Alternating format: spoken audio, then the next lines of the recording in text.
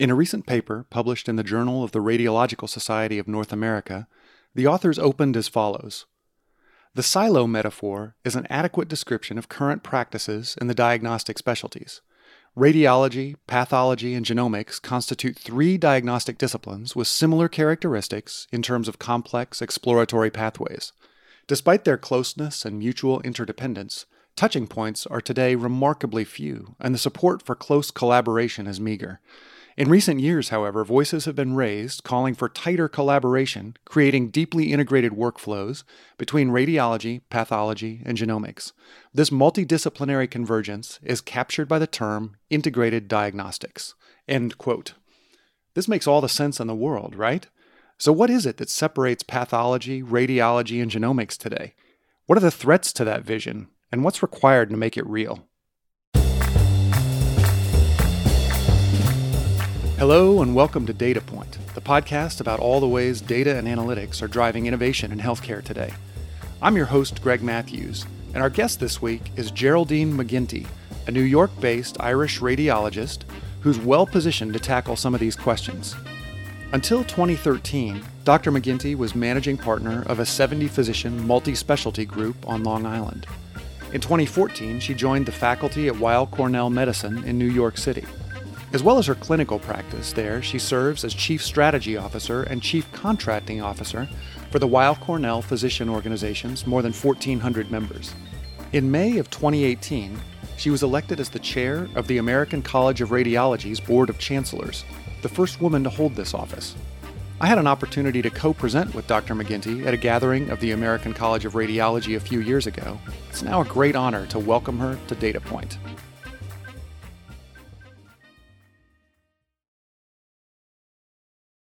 Geraldine, thank you so much for being with us on Data Point today. Thanks for having me. It's been a long time coming. You and I have known each other for, it's got to be at least 5 years now since we met, I believe, at an ACR event.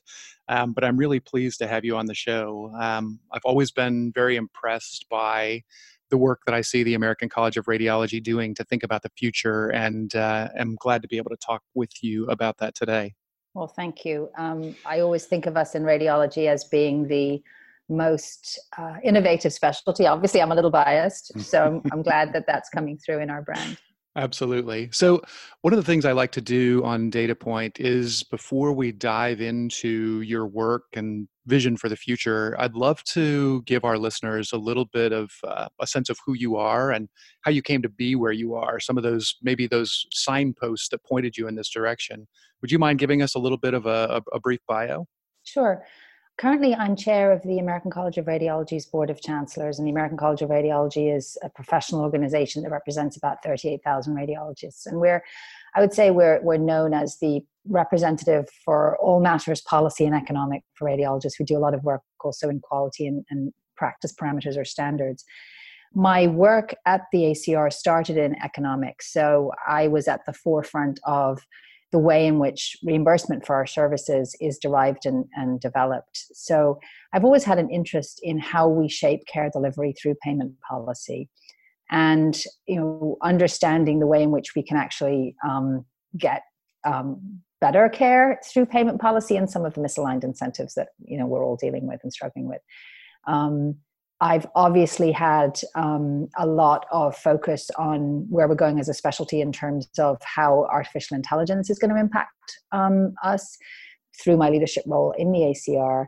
But I think that my clinical practice has also been important because I'm a breast imager. So I read mammograms and other breast imaging examinations. I have a viewpoint of how we impact population health through radiology. And that's probably informed my viewpoint that rather than being nervous or scared about what artificial intelligence will do in our specialty, that I'm excited to think about how we can improve population health through using tools like AI. And I think that is really interesting. And we may as well start there, because I think it's sort of the elephant in the room.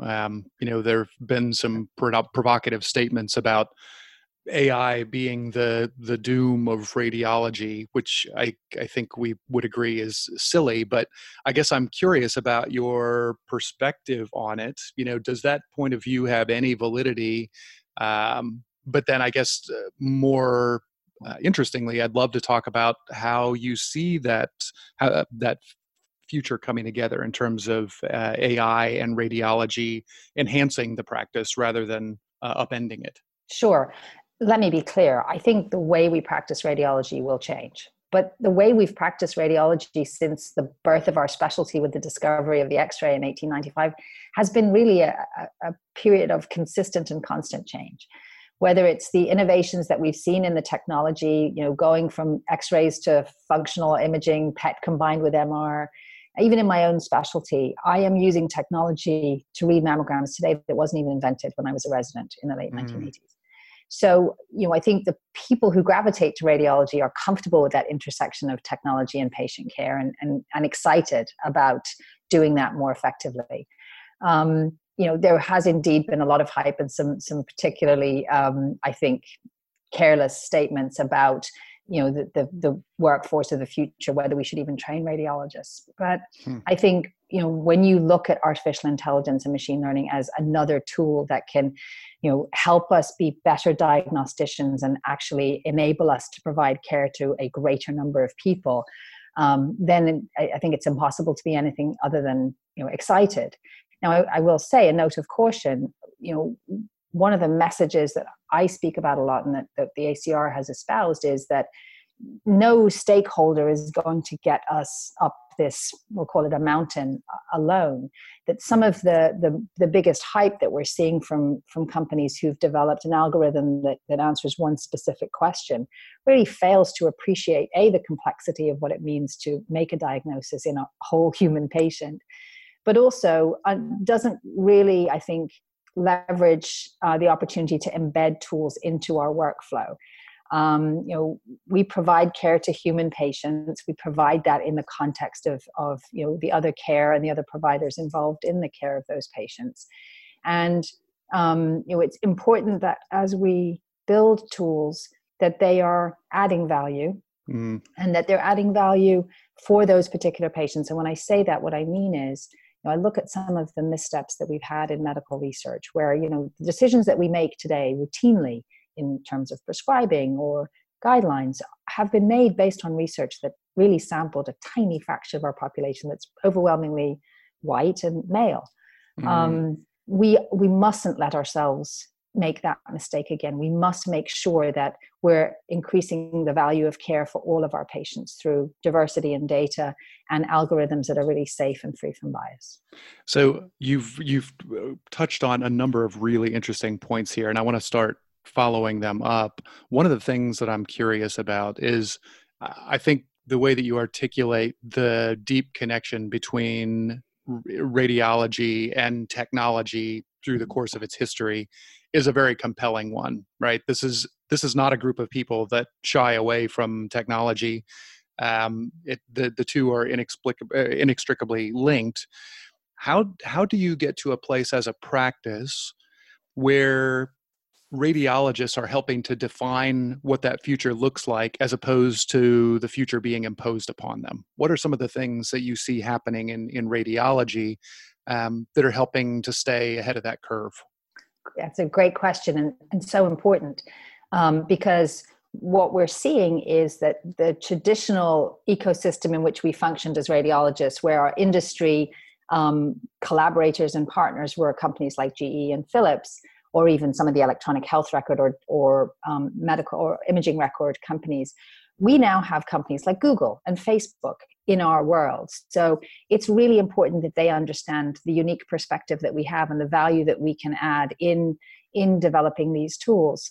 So the ACR set up our Data Science Institute in 2017 with that goal in mind. We wanted to articulate the value of radiologists in this space. We wanted to be clear that we came into this space with this unique, as physicians, oath to our patients to protect them. That's not to say there aren't amazing people in industry working on these innovations, but balancing shareholder value and return on investment with how we protect our patients. I think that's where we come into the conversation, bringing that obligation in a useful way.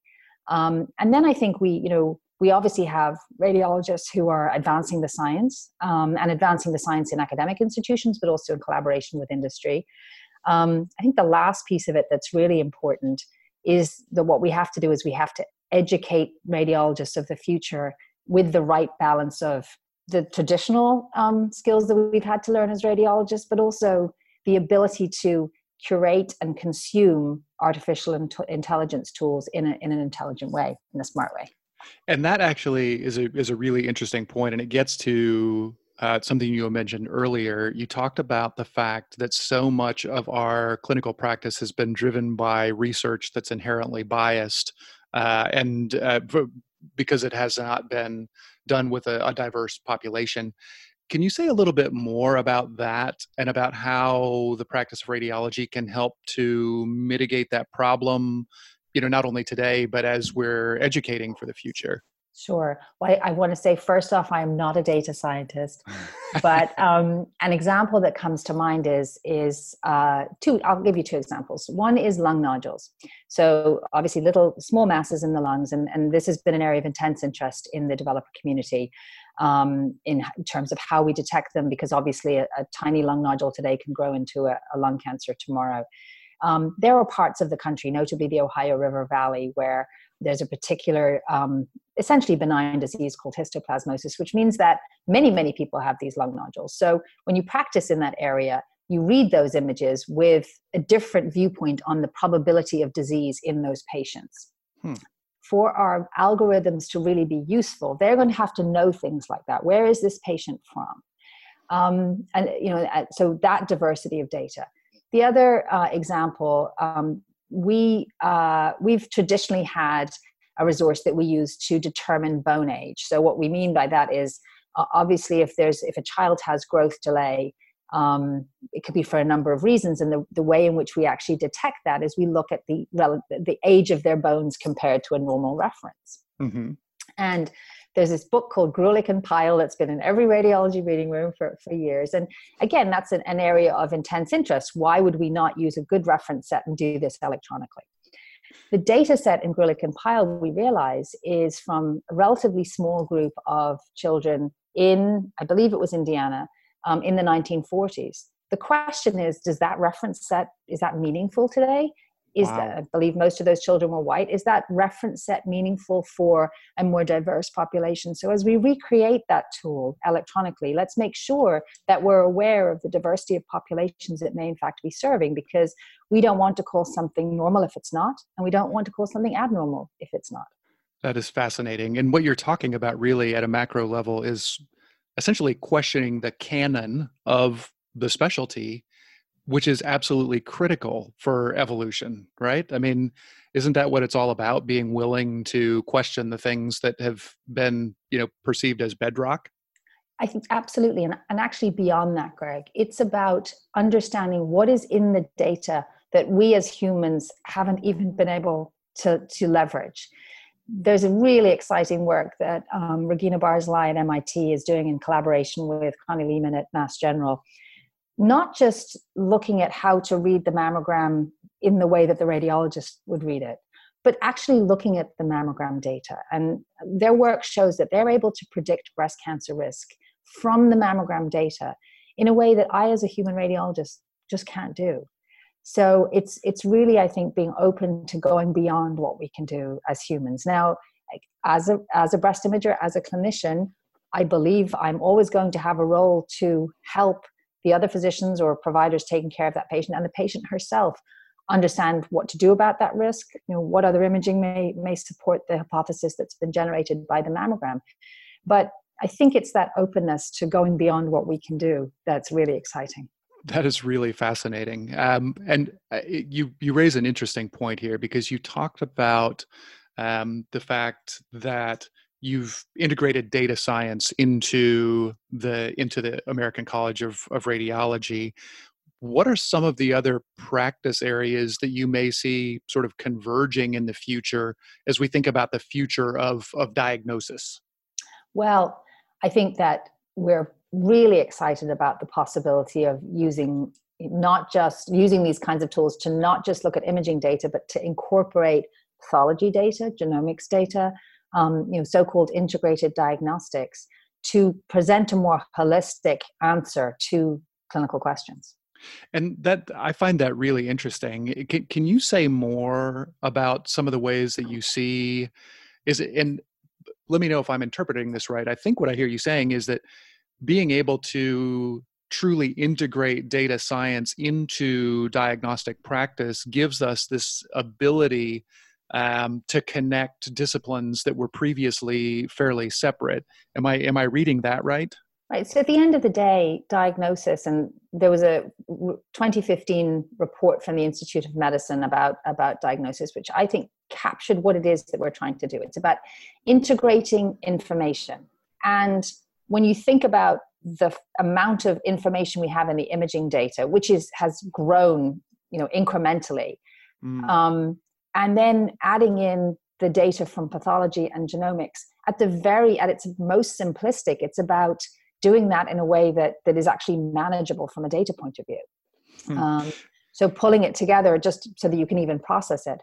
Then I think you can layer on tools that bring in perhaps the available evidence and integrate data in a way that sort of highlights the connection. So an imaging finding in the context of a genomic picture.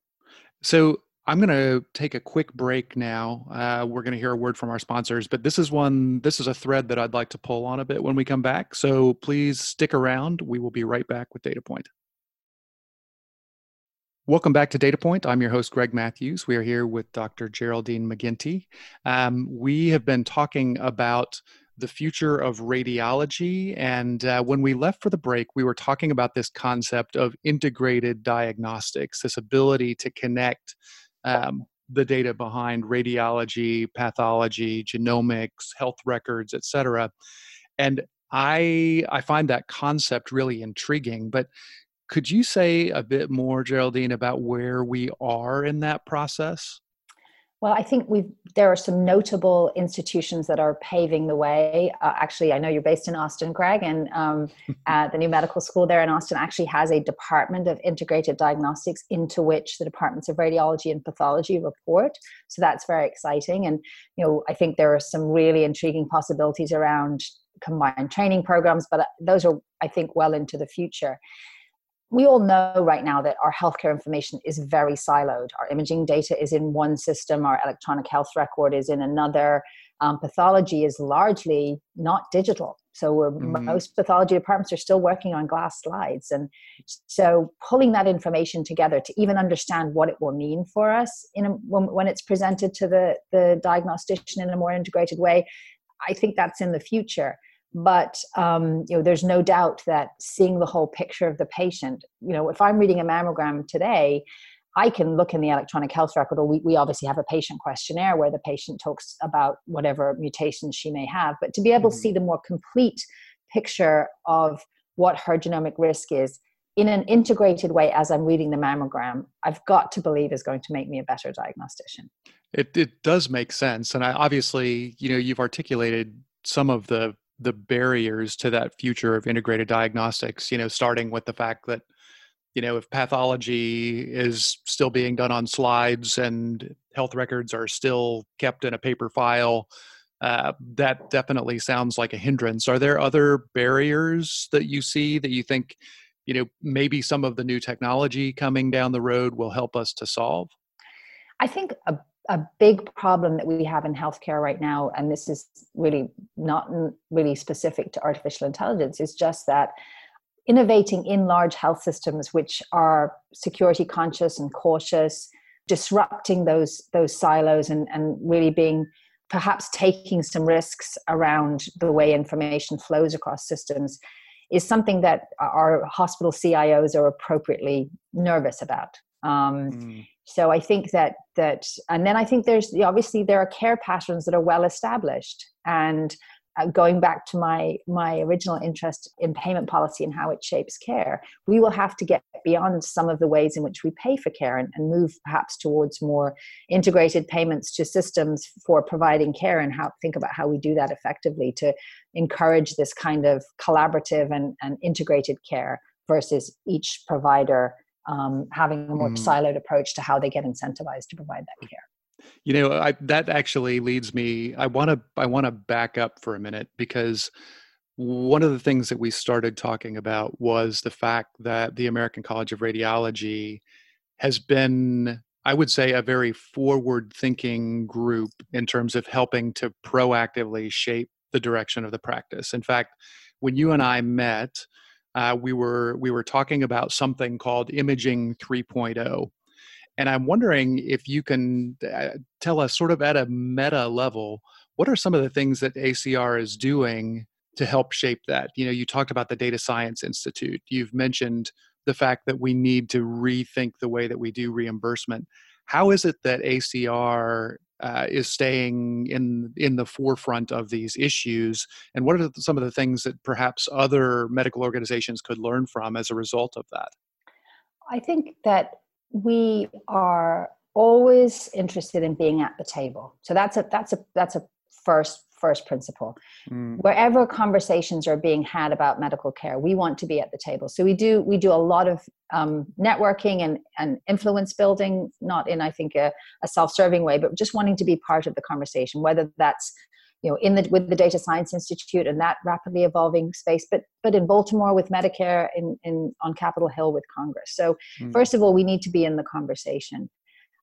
Radiologists are also system physicians. If you think about it, we interact with every physician in the hospital or in the health system. So, understanding how we can leverage that position, I think, has been important to us, but also recognizing that we had perhaps lost a little of that influence. The electronic, the digitization of what we did and our ability to, say, read remotely had made us less visible to the rest of the health system. So Imaging 3.0 was all about bringing us back, making us more visible so that we could again be part of the conversation and be at the table. Interesting. And if I'd love to explore that. Is that something that you could help us understand a little bit? What would that look like, in terms of using that position as really kind of a connector within the health system? How would that manifest itself? Well, I think you see it every day when a radiologist goes to a tumor board and is able to, support the rest of the care team in terms of what the imaging means to the patient.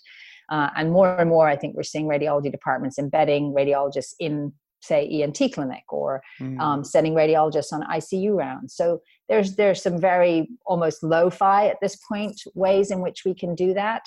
But a big goal for me in my second year as ACR board chair is external relationships. So it's making sure that as a community like the AAMC, the American Association of Medical Colleges, thinks about education, that we're part of that conversation, that we're a member of that organization, so that we can influence the training of medical students to make sure that we get physicians and radiologists who are enabled to move the profession forward. So I think we do it in very local ways, but we also do it in national ways.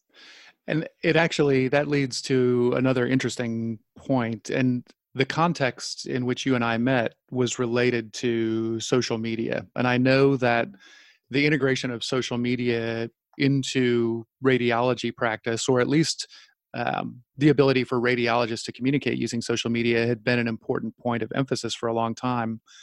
I'm wondering, are there other things that the ACR is doing or has done that have helped to facilitate and sort of spread those ideas throughout the radiology community more quickly and effectively?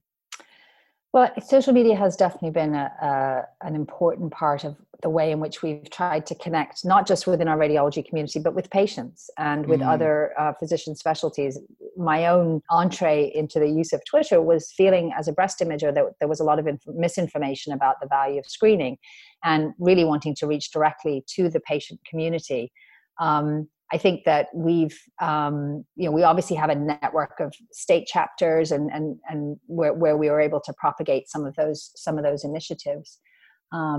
But I think that we also learn a lot from our younger members who have, I think, a different approach to engaging with the organization that's more goal driven. that's more, specific project driven. So I think we've tried to really adapt or I would say we're continuing to adapt our member engagement efforts to make sure that we are opening up to as many members as possible who want to get involved in specific projects. And I think by doing that, we will be able to propagate our philosophy around the value of imaging.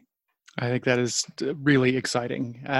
I am so glad we had a chance to talk through some of these things. I know that we've only scratched the surface, but you've gotten me very excited about this future of integrated diagnostics and seeing where it's going to shake out, but also some of those more mundane things or seemingly mundane things, like how do we actually fund and reimburse for diagnostics, for screenings. It's going to be so vitally important. And I know that there are potential changes in the future. So we're going to be watching with interest to see where the ACR will lead us. And I guess in closing, I just wanted to say thank you, Geraldine, personally, for being willing to spend the time with us. I know our listeners are going to really enjoy hearing about that vision of the future from you.